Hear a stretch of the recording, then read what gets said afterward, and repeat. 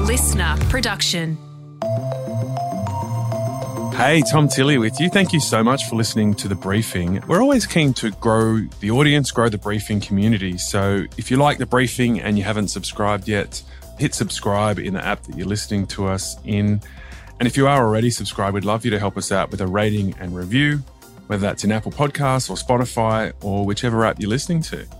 Yeah, and we've also been told that a lot of you are listening as you're commuting or even maybe doing your morning exercise. Go you!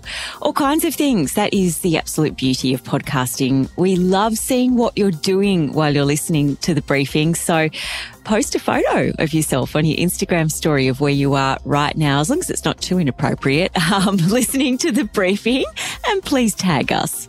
All right, we've got a very interesting briefing today, Katrina. Killer whales have sunk 3 boats off the coast of Europe and appear to be teaching other whales to do the same. I love stories about animals just doing incredibly smart things. Over the past 3 years, killer whales, known as orcas, have been deliberately ramming into boats off the coast of Spain and Portugal. The rudder is gone. 8 to 10 orca around the boat. We are not taking on water yet. If you couldn't quite understand that, he was saying the rudder is gone, the rudder is gone. There's 8 to 10 orcas around the boat. We're not taking on water yet. So intense scenes there, quite dangerous. It's estimated there's been hundreds of recorded encounters between boats and orcas in this part of the ocean since 2020. And scientists can't work out why it's happening. There are a number of sort of plausible speculations. One is that this older female had a particularly traumatic interaction with the boat at some point in their life and is working that out with this kind of behaviour. The fight between whales and boats in the Atlantic. That's coming up in a moment. But first, here are today's headlines. It is Tuesday, the 13th of June. We'll go first to the horror bus crash in the Hunter Valley. The 58-year-old driver will be facing court today. Brett Button is charged with 10 counts of dangerous driving, occasioning death, as well as negligent driving. We all know now that bus was coming back from a wedding with 36 people on board when it rolled at a roundabout, killing 10 people. 21 others are still in hospital. One of them is in a critical condition. I think as a nation, our collective hearts sank when we heard that news. Yeah, absolutely. What a horrific story for the whole nation to wake up to on Sunday morning, and anyone who knows anyone connected to this wedding. Just devastating. So lots of the guests were from the nearby town of Singleton, where the couple were part of the local Aussie Rules team, and guests to the wedding had travelled from as far as Queensland and Victoria. This is being called the most deadly road accident since 1994. The worst bus crashes were actually a few years earlier in 1989. I was reading about this. 2 coaches collided head on. One of the drivers fell asleep. They were packed with tourists heading either to Sydney or Brisbane, and they collided on the Pacific Highway, killing 35 people just days before Christmas time. So devastating. And a lot of seatbelt rules were reviewed then, and I guess that's going to be one of the things they look at now, not just how fast that bus was going, but how many people were wearing seatbelts and other safety considerations. And bad news for supporters of the Indigenous voice to Parliament. Polling is showing that support has fallen below a majority. So if that polling was to play out on the day when we have the referendum, the voice would get knocked back. This is the latest Resolve poll. It shows that only 49% of voters support the voice, and it's the 3rd month in a row that support has declined. Yeah, drilling down into this poll is pretty interesting. Voters in Queensland, Western Australia and South Australia are leading the no case. The most support can be found in the state of Victoria. 56% of voters in Victoria are still planning to tick yes. Yeah, the poll also showed that people that are voting no are pretty rusted on to that view, and people in the yes camp are wavering. So that raises questions about the level of detail and how much information people have about the voice. This will be the subject of a lot of debate in Parliament. It sits for the next 2 weeks, both the House of Reps and the Senate. They'll be debating the referendum legislation. So it's expected that should be passed. The other issue that's going to dominate or potentially distract in federal politics, depending how you look at it, is the fallout from the Higgins-Lerman controversy. So the opposition is going very hard on this. They're demanding more detail about what Finance Minister Katie Gallagher knew before the story hit the media. She has denied misleading Parliament when she said no one from Labor knew anything before it was public. Over the weekend, she was forced to admit that she did have some knowledge, but not all, but denies misleading Parliament. So she's going to be hammered over that in Senate question time today. Oh, yes. Former US President Donald Trump is facing court today in Miami, where he'll be arraigned over 37 felony charges related to the mishandling of classified documents. It marks the Justice Department's first official confirmation of a criminal case against Trump, linked to hundreds and hundreds of files at his Florida mansion. As far as the joke of an indictment, it's a horrible thing. It's a horrible thing for this country. I mean, the only good thing about it is it's driven my poll numbers way up. Can you believe that? Oh, that was Trump at a rally in Georgia over the weekend. And yeah, I mean, his supporters, they believe what Trump is telling them about this being some kind of witch hunt. They're camping out. So they're planning to rally when he makes that courthouse appearance today. The photos of all those boxes of files at Mar-a-Lago that came out over the weekend were just extraordinary, you know, stored in the toilet, stored on the stage in the ballroom. And these were things like military secrets and information about nuclear weapons. Yeah, so Trump's saying that he'll keep campaigning for president even if he's convicted. And these charges could carry jail time. So the Trump story just goes from crazy to crazier. And he keeps getting more and more attention, fueling his campaign. And the former Italian Prime Minister, Silvio Berlusconi, has died, aged 86. He was the longest-serving Prime Minister in the post-war era, holding office 4 times between 1994 and 2011. He's been treated for lung infection linked to leukemia. He was a very interesting and divisive figure. Well known for his business acumen, but his critics hated his disregard for the rule of law, which is not really something you want from your Prime Minister. No, definitely not. And I guess he became pretty infamous for those bunga sex parties. Sounds funny, kind of wasn't. There were parties involving prostitutes, some of them underage. So, yeah, pretty gross.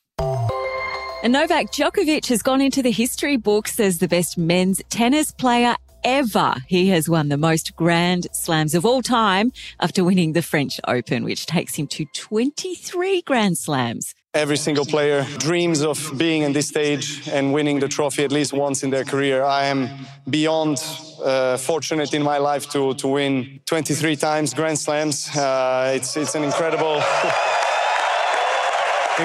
feeling. Oh my gosh, imagine that. It's so close. So Nadal's on 22. Serena Williams is also on 23. And Margaret Court, bring it in for Margaret Court, 24. Yeah, so he's got a way to topple Margaret Court, but I think he will win more Grand Slams and he'll extend that lead on Nadal. He's still fit and in fantastic form, and he's obviously a few years younger than Nadal as well.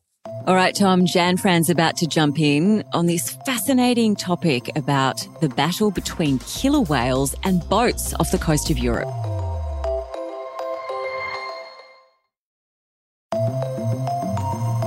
What's with killer whales thinking boats? I know it sounds like the beginning of a terrible stand-up routine, doesn't it? But I can assure you this is something that has been happening in and around the Iberian Peninsula recently. That's off the coast of Spain and Portugal. And scientists, well, they don't really know why, but there are a few theories emerging. And to talk us through them, I'm joined by Luke Rendell. He researches behaviour and communication among marine mammals at the University of St Andrews in Scotland. He joins me now, very fittingly, from a boat.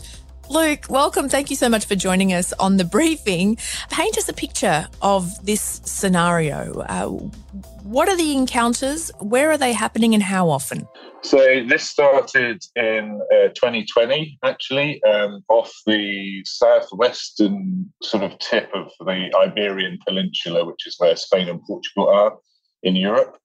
And since then, there have been a number of incidents, in fact, over 50 reported along the Portuguese and Spanish coasts of orcas, killer whales interacting with, attacking, damaging, and sometimes even sinking small, predominantly sailing vessels and occasionally small fishing vessels as well.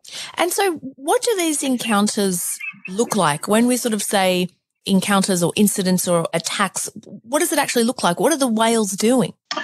So the way it usually happens is that the whales kind of approach the boat, they detect it in some way, and then they seem particularly focused on interacting with the rudder, the bit of the boat that sticks down into the water that allows the boat to be steered.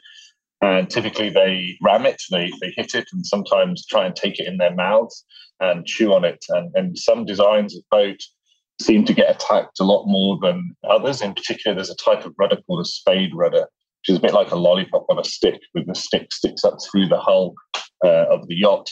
That they seem to be particularly focused on that type of rudder, and that, if it gets damaged sufficiently, because it goes through a hole in the hull, ends up sort of compromising the integrity of the hull, and has actually led in a couple of instances to the vessel sinking. And is it normally one orca or killer whale? Is it a group? Is it a big group? A small group? How many are we talking?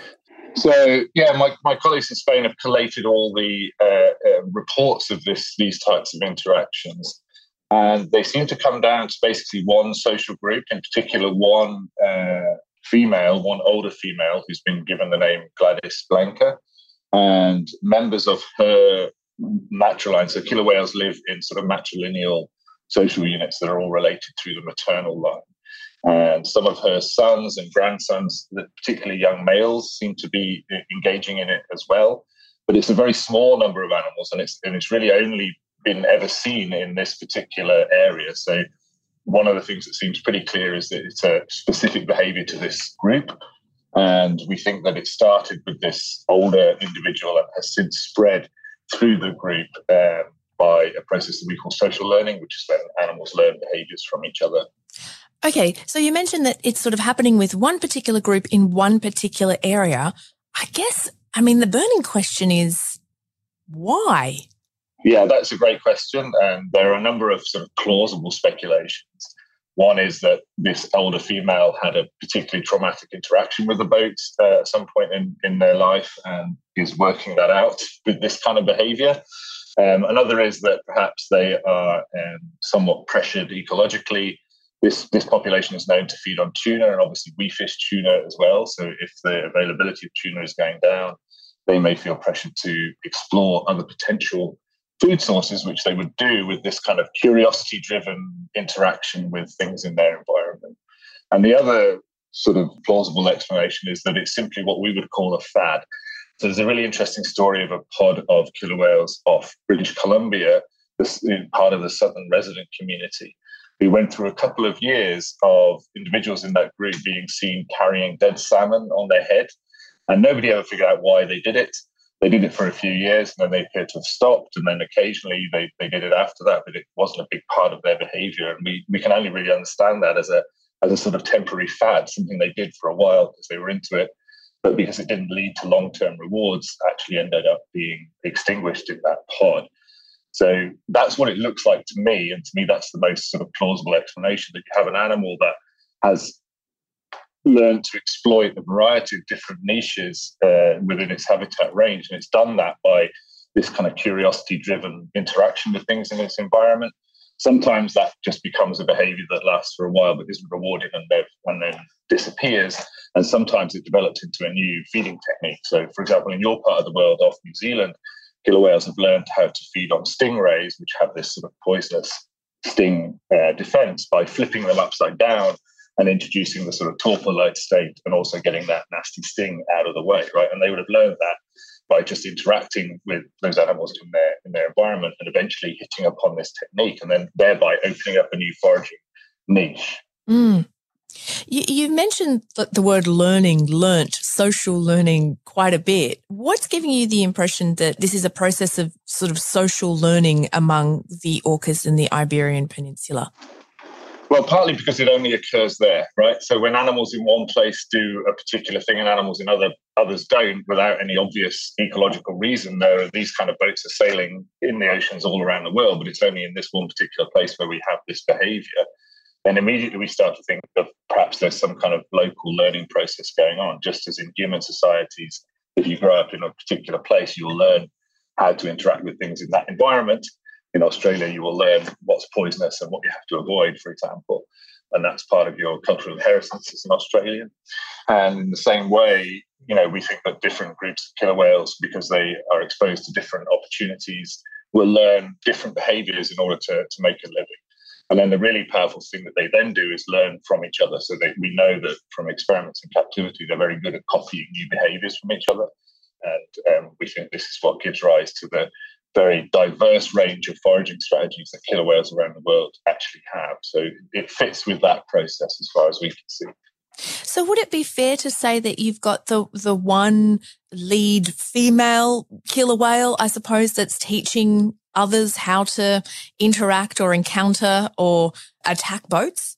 That's the implication, I think. I think it's very likely that this behavior started with one individual animal and has since spread through the group, because it's very unlikely that of all the killer whales that there are in the world, these 6 or 7 that are implicated in these attacks would spontaneously all have learned this behavior on their own at the same time and in the same place, right? That's a characteristic signal of animals learning from each other.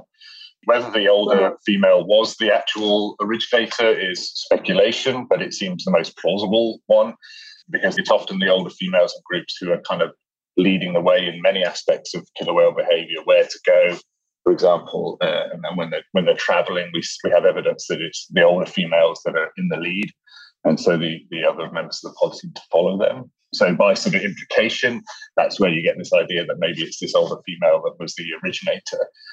Whether she's actively teaching the others or whether the others are just seeing her doing this and thinking, and responding to it by copying, because that's just what they do. If they see a new behavior, they try and copy it because it might be useful. We don't know enough about how they interact and how they learn to say which of those it is. I'm going to speculate very wildly with no scientific basis whatsoever and say that this is revenge for Free Willy and for keeping orcas in captivity. Am I correct? You're correct that it's speculation. Yes, I'll take the first bit of your answer. You're correct, even though it is absolutely wild speculation. You mentioned earlier this is a fad. It's been happening since 2020. Do we have any indication of when or if it might end? Well, this is really the important question, isn't it? Because it creates a big problem having this interaction. If human lives and livelihoods are being put at risk, there is going to be political pressure to do something about it, and that's unlikely to end well for these particular individuals. So it would really be better for everybody if this behaviour did kind of disappear on its own. We don't know enough about it to know what the animals are getting out of it. Presumably, if a behaviour is done persistently but obtains no reward, eventually you would expect these animals to kind of move on and try and find something more productive to do in terms of, getting food, for example. But because we don't know enough about motivations, then it's really hard to say whether that's going to happen, although I think many people are really hoping that it will. What does it mean for the protection of orcas? Because they are an endangered species. I mean, if this behaviour continues, will it make it harder to protect them or to at least mount a case to be able to do that? So this is a particularly understudied population anyway. We don't really know how many animals are in it. It's pretty hard to study the killer whales of the West and North Atlantic as a population, if you see what I mean. So we don't know much about their conservation status. It is likely that they are under some pressure from human activity. And of course, when you've got this kind of conflict going on, there are going to be voices out there that are saying, these are animals. We, as human beings, have the right to navigate wherever we want. And if animals get in the way, we have the ability and the power to do something about it. For example, exterminating those animals, which is what we've done in the past. So it's quite an important decision, that we've got to make here. Are we going to perhaps introduce some measures or advise these vessels to perhaps not go through these areas for a period of time and see if the behaviour does extinguish as a result? But that would be a big imposition on boats that are navigating in these waters. and a big call to make for the governments involved. But the alternative is for this to continue. Eventually, someone's perhaps going to get more seriously hurt than they have been so far. And that's going to create pressure to do something about it, which would almost inevitably include pressure to go out and actually exterminate these animals. That's going to be a hugely controversial decision to have to make. Well, let's hope it doesn't come to that. Dr. Luke Rendell, thank you so much for joining us on The Briefing. You're welcome. That was Luke Rendell talking about orcas and their encounters with various boats in the Iberian Peninsula, and a very good point that he makes with this potentially being a fad and how long the fad will last, because it could have some quite negative implications if it continues, particularly if people get hurt. And watch this space.